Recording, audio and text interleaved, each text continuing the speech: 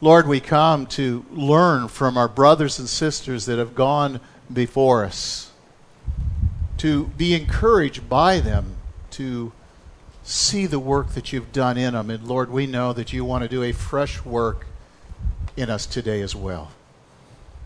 So speak, and we will listen by your grace. In Jesus' name, amen. 1 Thessalonians is one of my favorite books. I say that about every book, but truly 1 Thessalonians is.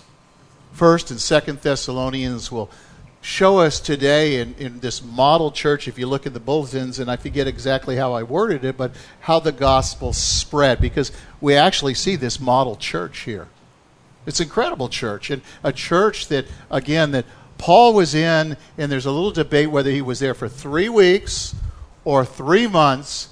Either way is a very short time. He takes them from salvation to the rapture of the church to the day of the Lord in 3 months. Some people have been in the body of Christ for years and never even grasped those things. These were people that were hungry for the Word of God. And when you are born again, you have that hunger and thirst for righteousness. And sometimes we let the world creep back into our lives. I think it's true of all of us in some capacity. In the book of Revelation, again, speaking to the church of Ephesus, if you remember, they had all their doctrine right, but they had left that first love. See, that's what happens when we go back to the world. We leave that first love relationship.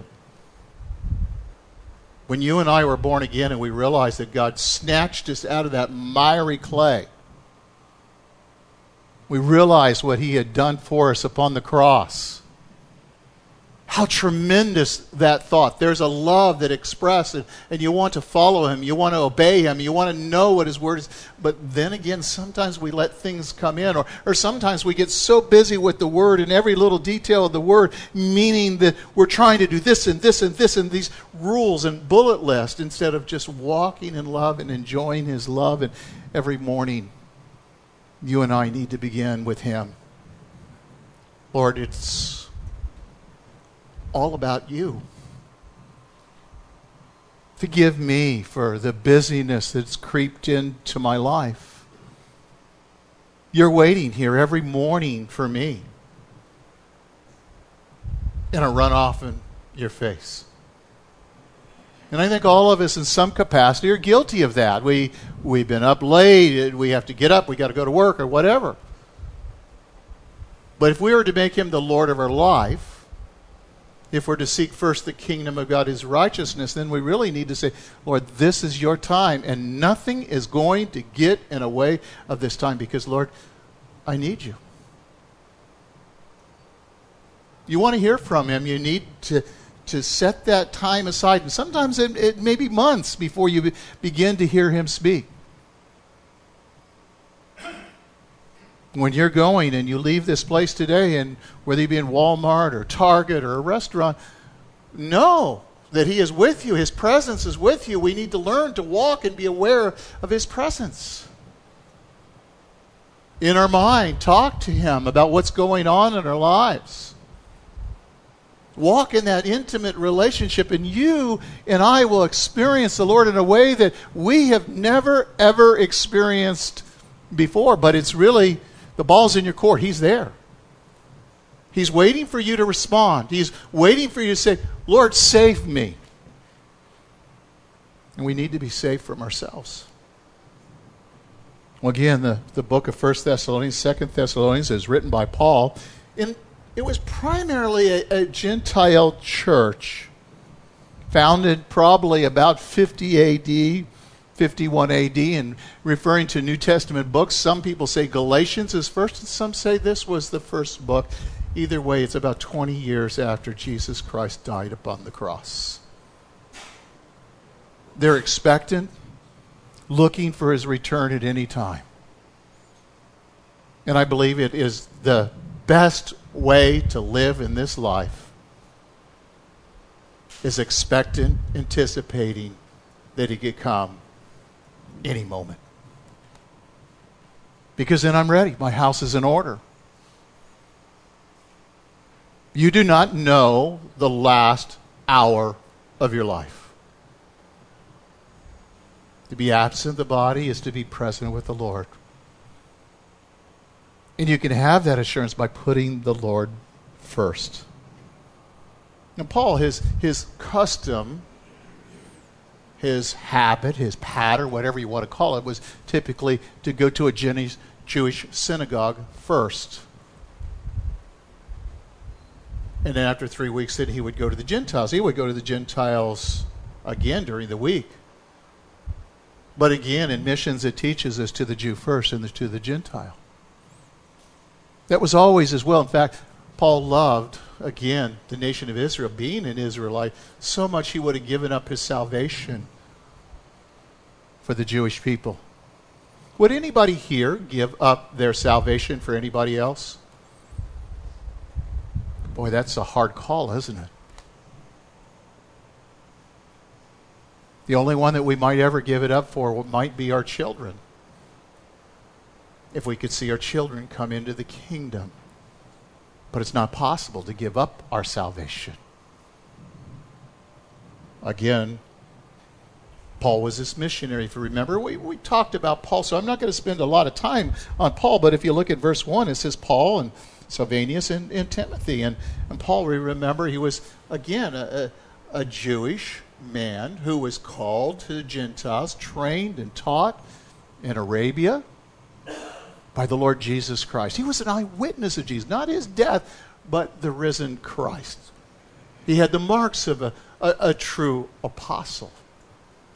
And it's interesting because when we look at this as Paul, Silvanus, and Timothy, and we're going to see that this book, while 14 of the books of the New Testament are written by Paul, they're co-authors here. Their hearts are in tune. In fact, Timothy, speaking about Timothy just for a moment, he says, I don't have anyone like Timothy, who's truly concerned for you, who would lay down his life for you. God surrounded him with men to do the work of ministry. We talked about that last week when we were talking about those who are teaching. But look at Silvanus. And his name is also called Silas in the book of Acts. And it's important to understand that he's the same person. He was a Jewish, again, was a Jewish Christian, possibly even a Roman citizen in Acts 16. He was also a leading member. A member, not the leader in Jerusalem. That was James, but here he was one of the leaders. And here he comes along with Paul, a leading member, an emissary. He was a prophet in Jerusalem. And he also risked his life for the sake of the Lord. You know, each of us are called to give our lives over to the Lord. Our lives are not our own. In fact, it's Christ who lives in us. The Scripture makes it very clear. In true biblical Christianity, you've heard me say, is giving our life away. When's the last time you gave your life away to someone else? To esteem others higher than yourself. To die to yourself, pick up your cross and follow him daily. To share the gospel with someone else. And that's what these men were doing. They were bringing the gospel, the good news. Well, Timothy's there too, as I mentioned, and Timothy is called our brother. Brother being Jewish, also a brother in the Lord. He was a fellow worker. He was a beloved brother and faithful child in the Lord.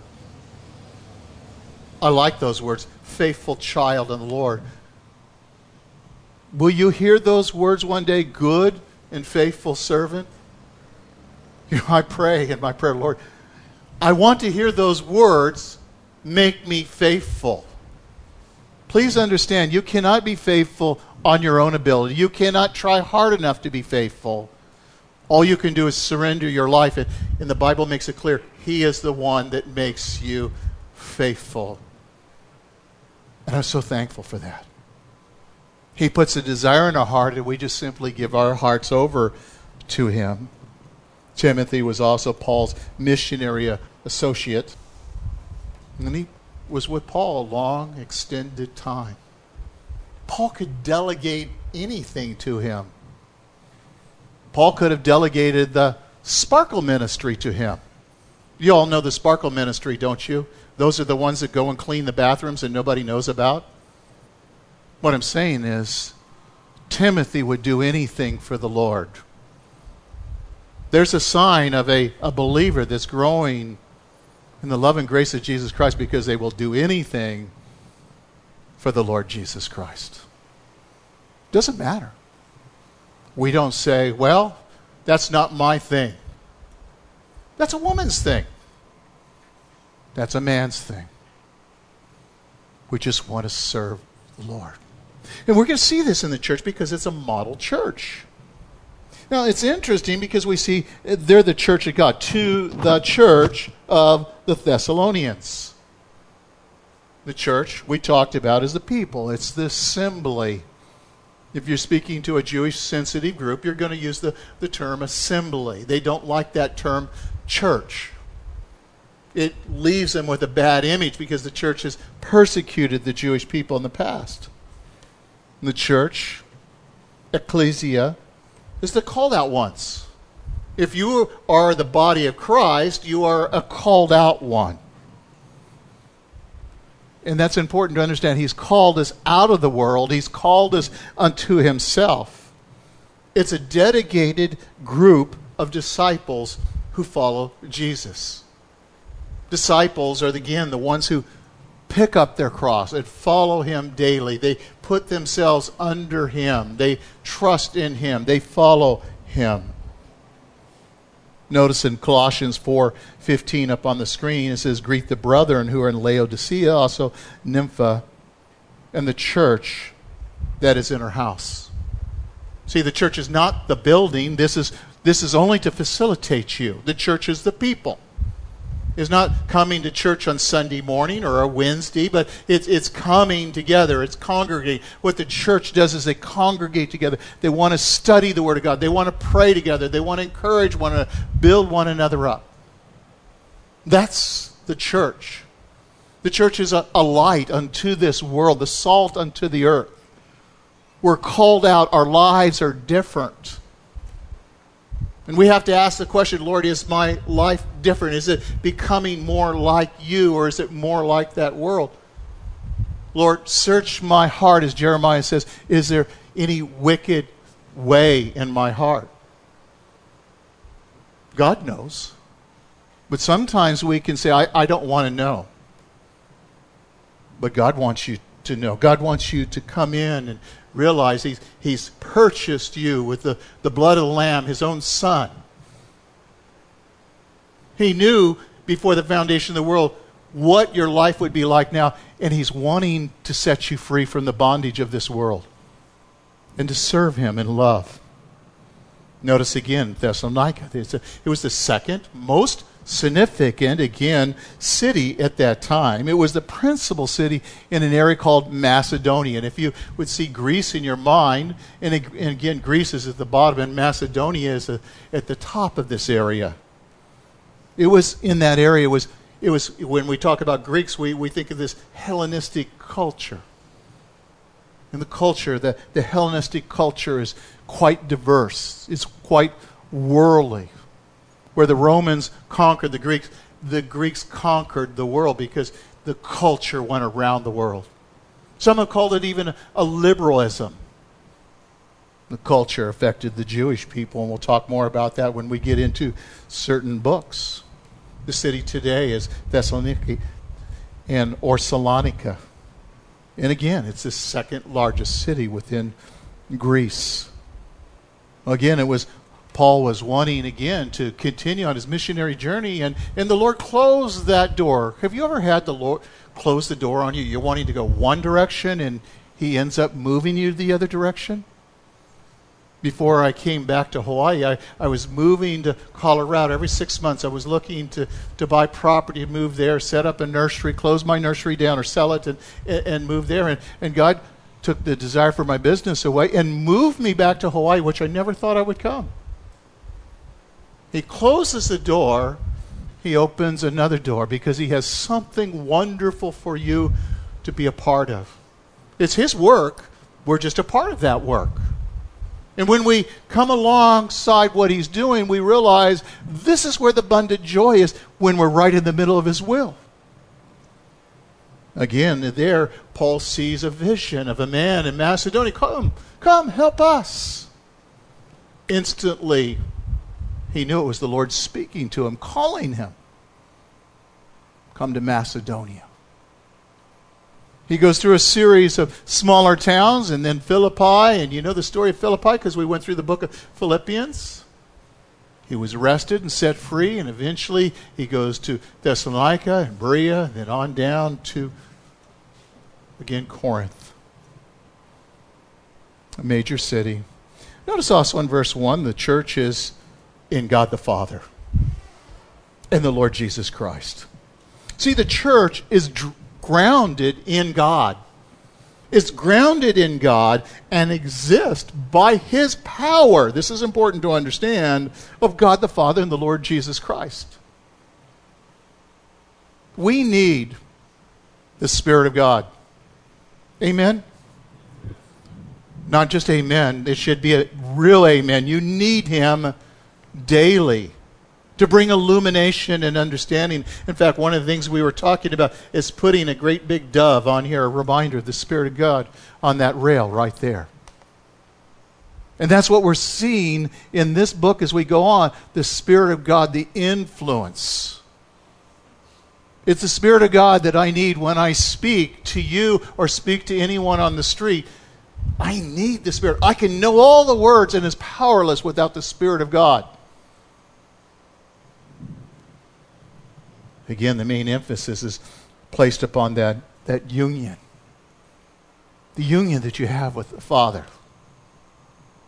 That we can cry, Abba, Father, and yet we don't use Abba in our culture. But if you were in Israel and you heard Abba, Abba, as they call their own father, but we can call Abba.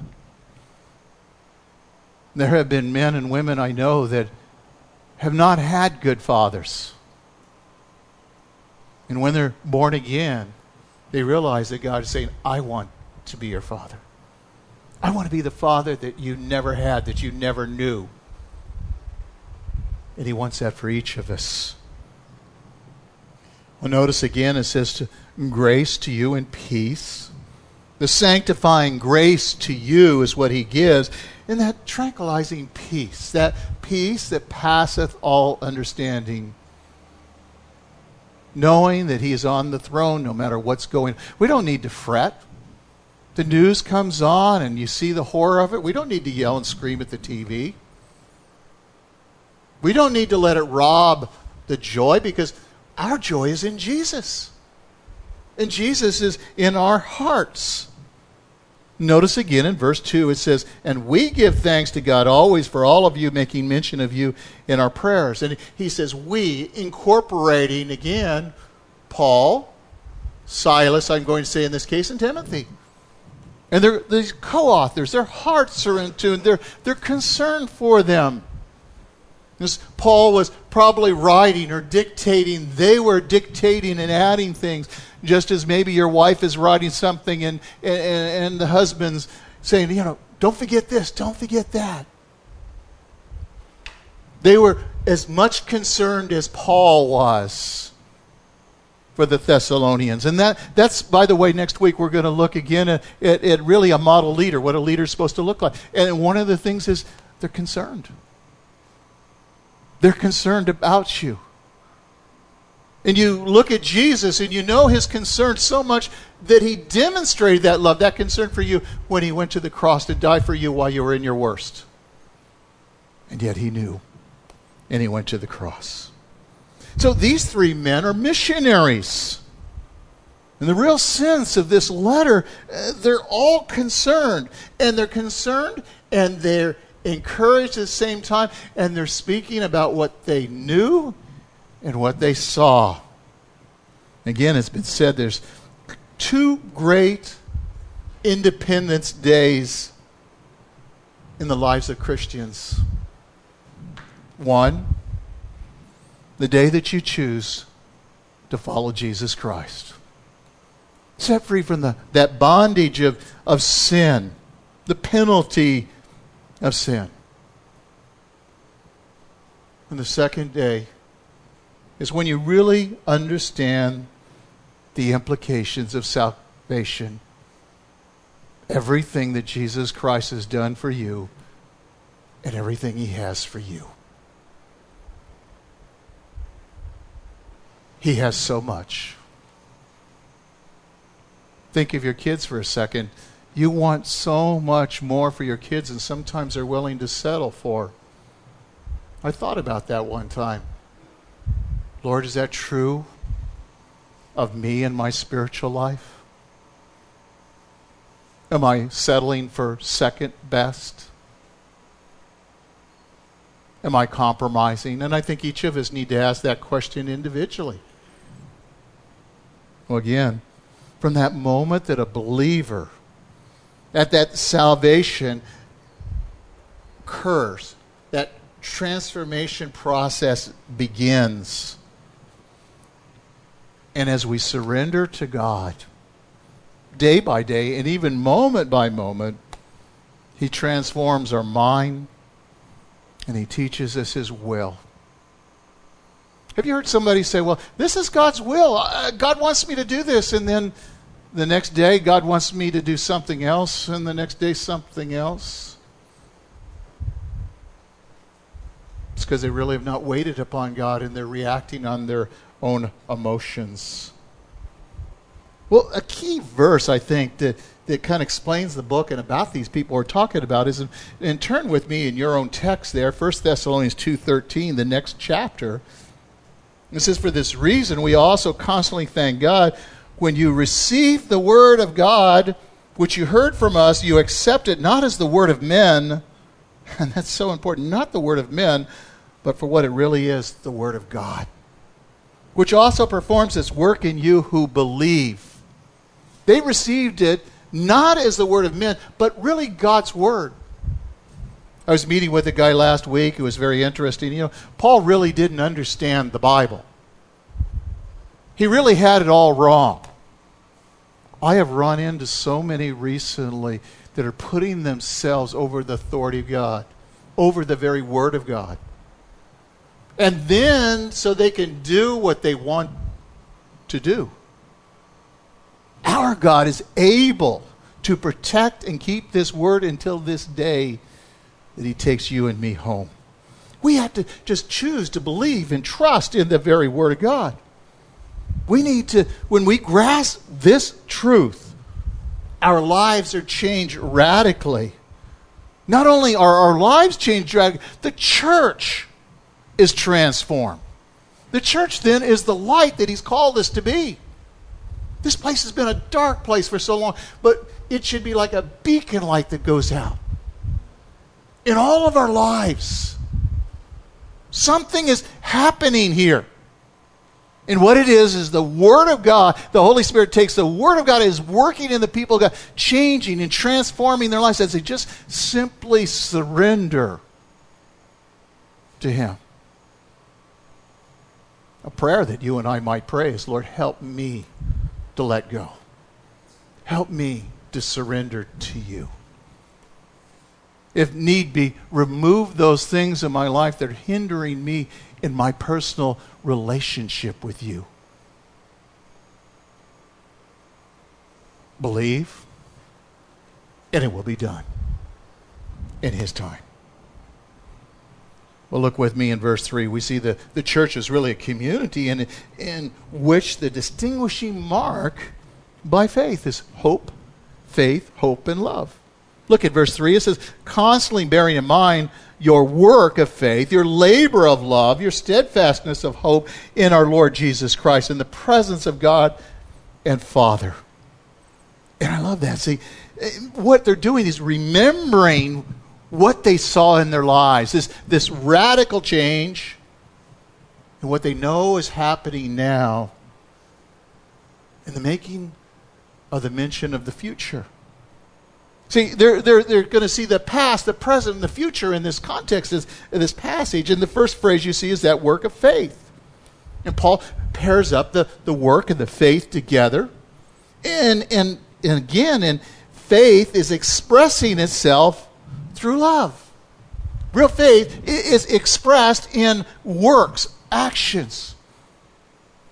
And this idea, the work of love, is in the past tense, or the work of faith, when believing in the Lord Jesus Christ. There's one work that you're called to do. Believe in the Lord Jesus Christ, and you'll be saved. The only work you're called to do, believe in Him.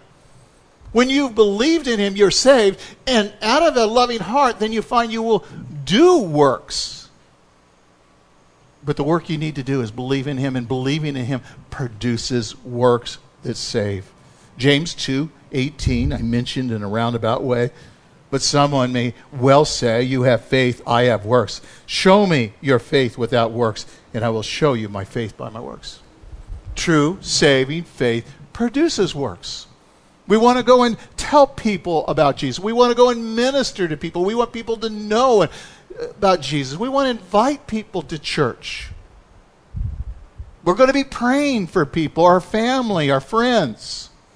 We're going to be trusting and resting in Him. That's a work. Well, the second thing you see is that labor of love. Labor means work. Labor is hard. Labor in love. That you love someone so much, you give your time. You'll give the shirt off your back. Well, again, the context of this, it's this labor, this prompted by love. It's deeds. This love produces deeds of ministering to others. Genuine love is always willing to go the distance. Exhaustion and weariness. A mother will be so exhausted, but she'll minister physically to her own kids. She will deny herself for her kids. That's the earthly example. How much more being spiritual that we will give even more of ourselves to the Lord Jesus Christ, and certainly to one another. See, love knows no limits. It just loves. It just flows naturally. And that ultimate source of love really comes from God. And there was a person years ago that I knew, and he was the most unloving person. People said, I don't know how he could be a Christian. I don't see the love. Love is something to be seen in our lives. I knew he loved. He just had a hard time showing it. God began that work, and God finished that work in him. Love is the mark of a true believer. Jesus gave us that example. God demonstrated love for us while we're in our worst, while we're yet sinners. That means that we need to be patient with one another. When people are really trying our patience, people do try our patience, don't they? Yeah, it's a test. It's a good test. It reminds us we're not where we will be one day. It reminds us that we still need to surrender and we need to trust in the Lord. Well, the third phrase is that steadfastness of hope. See, there was that work of faith in the past, believing, trusting in Jesus Christ that was changing our lives, and that loving, that everyday action. But here it's talking about that steadfastness of hope, which refers to endurance inspired by this hope. A hope that longs and patiently waits for the imminent return of Christ. This willing to endure anything. Because you know that the Lord Jesus Christ is coming. Look in your text with me in 1 Thessalonians 1, verse 9 and 10. Let's start there. For they themselves report about us what kind of reception we had with you, and how you turned to God from idols. Notice, to serve the living and true God, and to wait for his Son from heaven, whom he raised from the dead, that is Jesus, who rescues us from the wrath to come. Chapter 3, verse 13 is on the screen, so that he may establish your hearts without blame and holiness before the God the Father in the coming of the Lord Jesus with all of his saints. Every chapter, 1, 2, 3, 4, 5, ends with this idea of the Lord coming. That's so important that we are looking for the Lord's coming each day. That our houses are in order, spiritual houses, that is. I like what William Barclay said. They had an unshakable confidence in the Lord regardless of their circumstances. They needed this kind of enduring hope in view of the adversity. As Barclay simply, aptly put it, a man can endure anything as long as he has hope. For then he is walking not in the night, but in the dawn. They had this unshakable hope. They were going through persecution themselves, we'll see in a moment. But they were longing for the Lord Jesus Christ. Let me ask you a question. Are you longing for the Lord Jesus Christ? Wouldn't this be a good day for him to come? Be careful if you've got a bullet list, you've got 10 things you got to do today. Lord, let me get these 10 things done first, then you can take me. No. If you're really longing for him, just call. I'll come. I remember when I would talk to Judy on the phone before we got married, and I'd just wait for her to call. And there to be the dash for the phone. We should have that same excitement. Lord, this could be the day. This would be a great day. In fact, this would be a good time for him to come while I'm in the pulpit, wouldn't it? You know, there are things and times that we would like him to come, and there's times that we wouldn't want to have him come. That's why we need to have our house in order. Again, the second most important day, again, in the believer's life, first the conversion. I want to add one more thing, is the graduation or the coronation. You see, when you've been born again, the next big event in a spiritual sense is when the Lord says, Ron, come home. Tim, come home. We may grieve and mourn if someone goes, but I mean, that's it. When the Lord calls you. I love that story, Enoch, if you remember. He walked with the Lord, and one day he wasn't. One day you'll be walking with the Lord, and the Lord will say, you know what? You're closer to my home than your home. Come home and be with me today. The call of love. And you'll hear those words, good and faithful servant. Because he's finished the work in you. Notice the church is a community which is loved and chosen by God. In verse 4 it says, beloved by God and his choice of you. On the screen it says, 1 John 4:10, in this is love, not that we love God, but that he loved us and sent his Son to be propitiation for our sins. Jesus bore the shame, the pain, the penalty. He gave himself. And that's so important to understand. See, Paul gives another reason for the thanks, shifting again from the focus upon man, really to what God has done. Today, God says, you're my beloved. Turn to the one next to you and say, you're the Lord's beloved. Now, you know, we get carried away sometimes and we say, Jesus loves you, but we never tell him the gospel message. Why are you the beloved? God wants every person in this world to be his beloved. For God so loved the world, not the elect. I do believe in election. I'm still confused on that, like many others. But God so loved the world, he gave his only begotten Son, whosoever believe shall not perish but have everlasting life. He wants you, if you've never believed, just to believe and find out that you are the elect. So sweet, those words. Beloved by God, that means you are the objects of God's love. And that we should expect that God's going to lavish us with his love, and everything that happens in your life is the result of love, God's love for you. That he's going to use these things, he's going to cause these things, whatever happens, for the good for you, because he loves you. And he loves you with an everlasting love, and you are his choice. It means you're the subject of divine selection. And while we don't fully understand that, it is His sovereign grace. He selected them out for salvation. And He selected you. Now, no one should ever say, well, I'm not God's elect and I'm not going to believe. All they need to do is believe and find out they are elect. It becomes a cop-out for so many people. But notice those that He chooses when He chose Israel in Deuteronomy chapter 7, verse 6. For you are a holy people to the Lord your God. The Lord your God has chosen you to be the people of His own possession out of all the people that are on the face of the earth. He chose them to be the light and the salt. He wanted to use them to reveal Himself to all the other nations.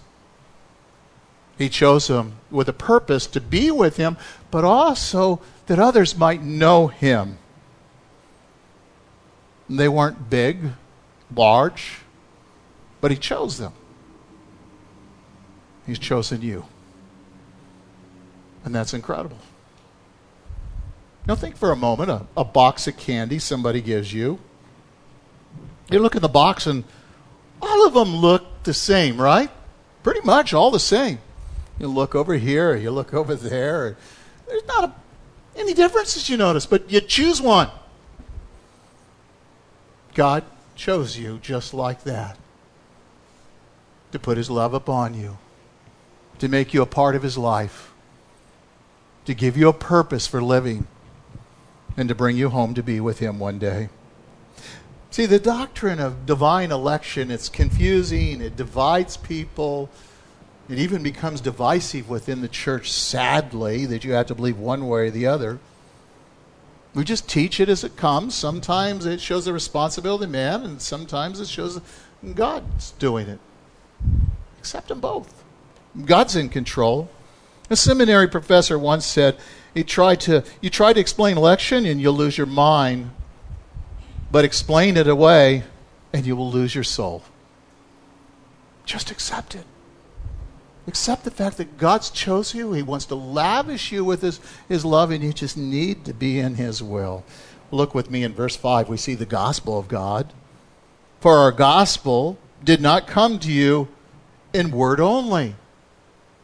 And that's important to understand. See, the apostle here puts the messengers in the background because the real focus is on the gospel. The gospel is the good news. And sometimes we can be really good at giving the good news, but if people don't know the bad news, there is no good news. They need to know they're going to hell. They need to know they're separated from God. They need to know they're sinners. So there is no good news unless they understand the bad news first. What's important is that gospel message. The message deserves the foremost attention. Notice again what it says. It's the word alone. It's the Word of God, yes. But it's the Word of God is the Spirit's sword. And that's important to understand why there's power there. It's like a car out front in a sense, and I hate to liken it this way. It's got a big engine there, but until the key is turned on, there's no power. In this case, the Spirit without the Word is weaponless. And the Word without the Spirit is powerless, is what it's saying. What it's saying in another sense for me is that I can give you the Word of God, but if the Spirit is not speaking through me and taking that Word and working in individual hearts, the Word is falling on deaf ears. Now, we know His Word does not come back without a void, but it's the Spirit takes the Word of God. He's the one that brings the conviction to the heart. And it's important to understand. So it was, again, he says the gospel did not come to you in word only. He makes this emphasis on the importance of the Holy Spirit. That we need to pray, Lord, bring us illumination, bring us understanding. Remove the scales from our eyes. Maybe you have a family or a friend that you're praying for. One of the things we need to pray is, Lord, remove the scales so that they would see and hear the good news. That they would see you. And it's important to understand Verse 5, it says, but also in power.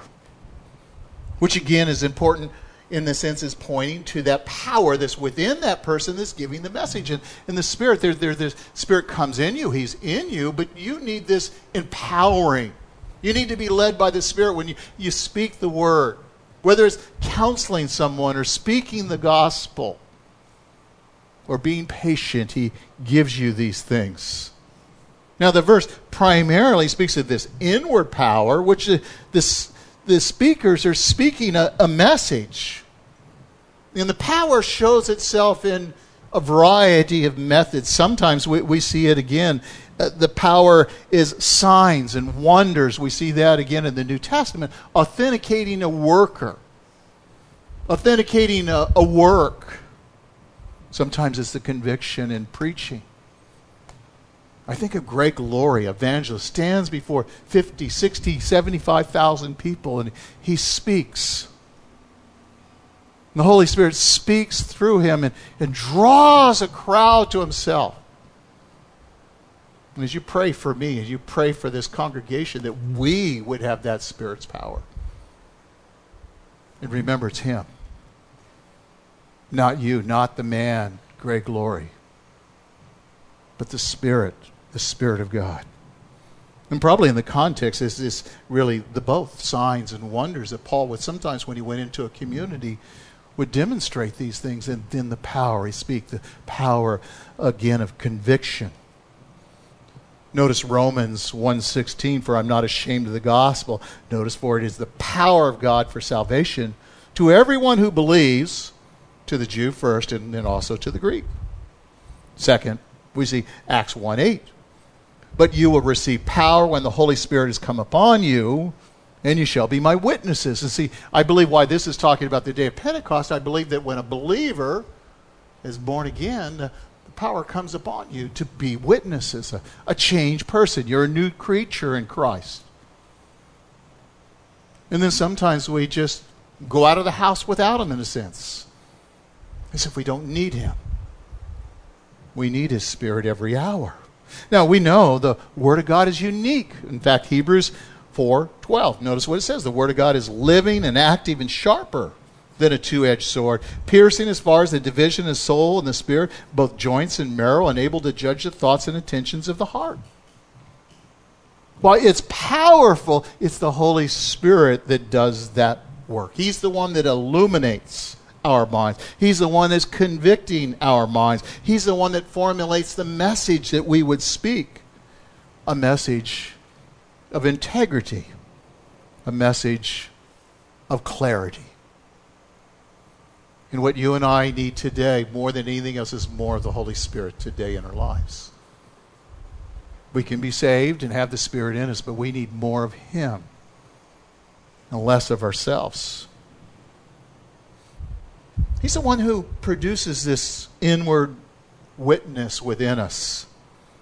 Assures us of the truth, that you know the Word of God is truth. No matter what anybody says, no matter what the news is saying, you know what's going to happen in the end. You know how this book ends. You know.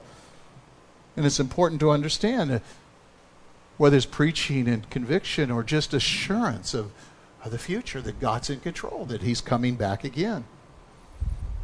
To the unbeliever, he declares them to be guilty. They know in their hearts they're convicted.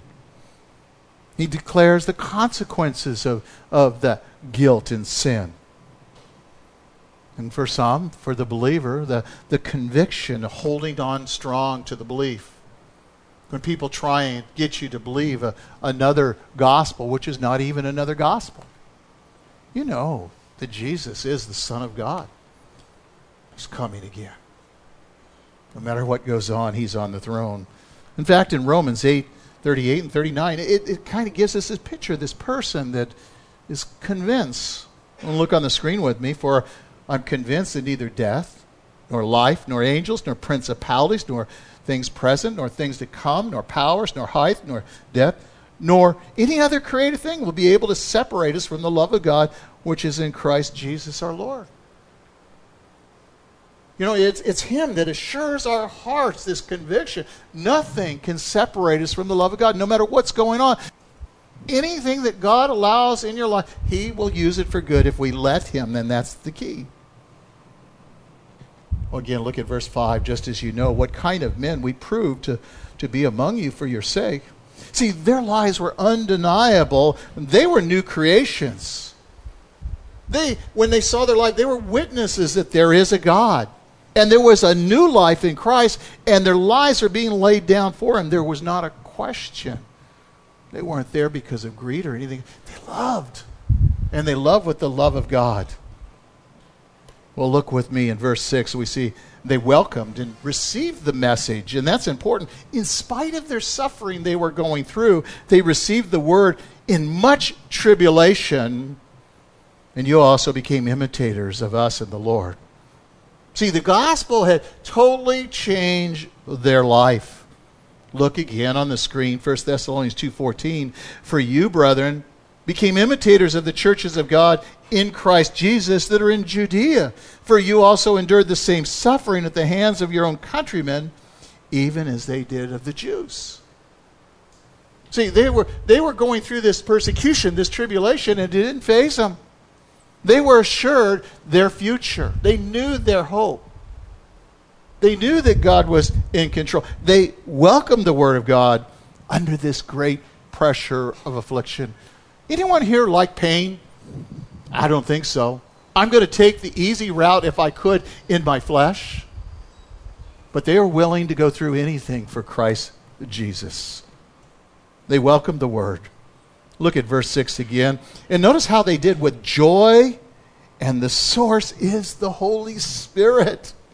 In fact, let me read Romans 8, verses 17 and 18. And if children, heirs also, heirs of God, fellow heirs of Christ, if indeed we suffer with Him, so that we will also be glorified with Him.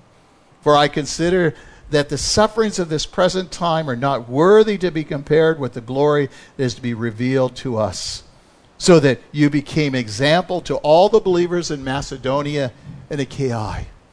Their lives. People were talking about them. Are people talking about you? What did they say about you? I've heard they say all kinds of things about me. But do they say you're like Christ? That you're a Jesus freak? That's one of the best things they could call people at one time. Jesus freaks. Given over to Jesus. Well, look with me in verse 8. These people, they were a contagious church. Is that true of us? Contagious, that we infect everyone with the love of Jesus Christ? Look in verse 8. For the word of the Lord had sounded forth from you, not only in Macedonia and Achaia. Now, Macedonia at the top, Achaia all the way down at the bottom. But also in every place your faith toward God has gone forth, so that we have no need to say anything. See, sounded forth literally means to blow a trumpet. It was going out a trumpet. Unlike the Pharisees, if you remember in the book of Matthew chapter 6, when they would give an offering, they would go, doo-doo-doo. Everybody look, and they put the money in the offering. No, not like that. Not in hypocrisy. Their lives were so turned over to Christ, so given over to Him. Everyone was talking about the change in their lives and that they were willing to lay down their life for Christ. The word was going out like throwing a rock into a pond. It was rippling out again and again. And the message, it was clear. And the message was distinct. Well, verse 9 continues. For they themselves report what kind of reception we had with you and how you turned to God from idols. That's an interesting one. And see, in the culture, they had many gods. They worshipped the gods of Egypt. Now, they had a god there that was Cabarus. He was a martyred hero. Okay? He was murdered by his two brothers. And they buried with symbols of royal power. And he was expected to return to help all the poor people, the needy people in Thessalonica. It's interesting that message paved the way, some people believe, for when Paul came and told them about Jesus, what Jesus had done. And they come to that saving faith in Jesus Christ. Now, what did they need to do? They needed to repent. That basic meaning, repent, means to turn around, to make a complete change. Only true repentance leads to, again, spiritual salvation. And a spiritual relationship with God. That's important to understand. Without repentance, true repentance, there is no relationship with God. What did they do? They turned to God from their idols. I had a Buddha in my house. I thought he was cute. You know, I would rub his little belly when I come in the house. Buddha went out the door. Anything that would associate me with any other culture, I got rid of in my life. That's what they were doing. Some of them they were worshiping. Some of them they just had just to cover the bases. When you come to God, there's some things in your life that need to go out of your life. You don't want people to associate you with these things. Oh, you cover all the bases. You believe in this and believe in that. And that's what they did. It's interesting. Let me read Acts 19, verses 18 through 20. Many also of those who had believed kept coming, confessing, disclosing their practices. And many of those who practiced magic brought their books together, began burning them in the sight of everyone, and they counted up the price of them and found 50,000 pieces of silver. So the word of the Lord was growing mightily and prevailing. See, believers, that's what we do. We get rid of anything, burn anything that does not glorify Christ. Anything that would be in the way, anything that we might worship. Sometimes it may even be a business. Sometimes it may even be relationships in our life. They got to go. Because there's only one true God. Sometimes we may have to give up our job totally. Because we know that the job doesn't glorify God. They want us to do something dishonest. Well, I'm going to trust you, Lord. And trust you alone. You promised to provide my needs. And that's what they're doing. There was a total change. And change became because they heard the word of God. The Spirit of God took that word, worked in them, and they made them a new creation in Christ. So these Thessalonians did well. They turned to God from their idols. And notice what it says next, to serve the living and true God. That's what believers do. That's what the true church does, the model church. They're serving Him in some capacity. Serving Him, whether it be here in the community, maybe life care, hospice, your neighbors. But serving Him means not just doing dirty work or just putting something in a wheelbarrow or something like that. It means living that life of Christ and telling people about Christ. First we got to live it, and then we tell them about it. And that will look a little different for each one. So this church, the church of God in Thessalonica, was a model church. Model why? Because number one, they loved the Lord Jesus Christ. They loved the Lord Jesus Christ, and they served Him.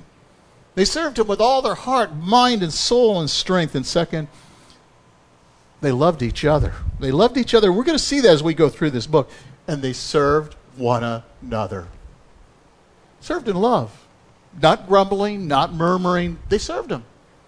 They saw it as an opportunity to love. You know, there's a third thing that I really love.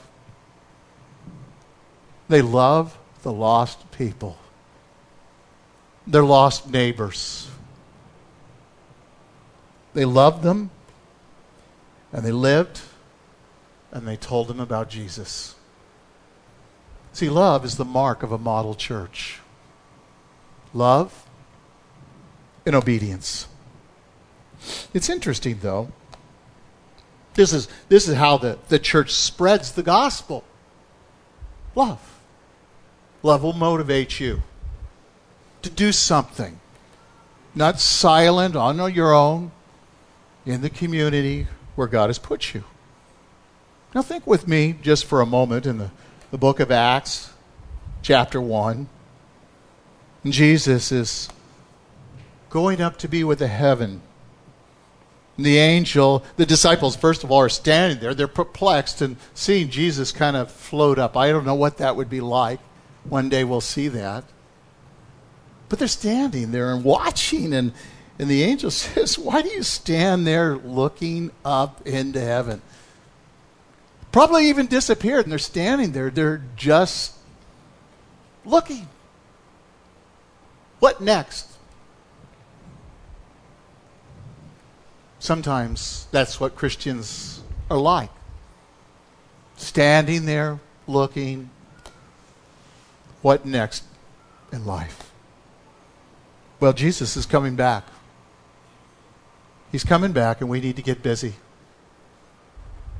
See, salvation is not just about me. I'm part of it. But we need to get busy. See, when we grasp that idea that we are to follow Christ, follow in his footsteps, we look at him and we see how he affects people, what is pleasing to him, we will not be standing any longer. We will not stand and watch. What next, Lord? What's going to happen next? No. We will get busy. We won't just do nothing. We will get busy. We know that time is short. People know there's time that is short, and they're so busy in their own lives, and they know it's time. He could come at any time. But what are you doing for Christ? It's only the things that you do for Christ that will last. It may be giving. It may be praying. It's different for every one of us. You can't compare your life to anyone else. Only what God shows you in your own life. But that person that grasps that idea, he wants his life to make a difference. The difference in his family, the difference in his community, the difference in his workplace. That's what the contagious church does, because the people's faith are contagious. See, the Thessalonican church had this kind of contagious enthusiasm. Their lives were changed. It was affecting others. Would you stand with me? Father, we thank you for today. We thank you for your mercies, that they're new every morning. And Lord, you have a hope that you have given us. Lord, we know that you're coming soon, and we don't want to stand anymore. We want to be right in the middle of your will. So fill our minds with the direction, the guidance that you would have us do, that we would honor you. All God's people said, amen.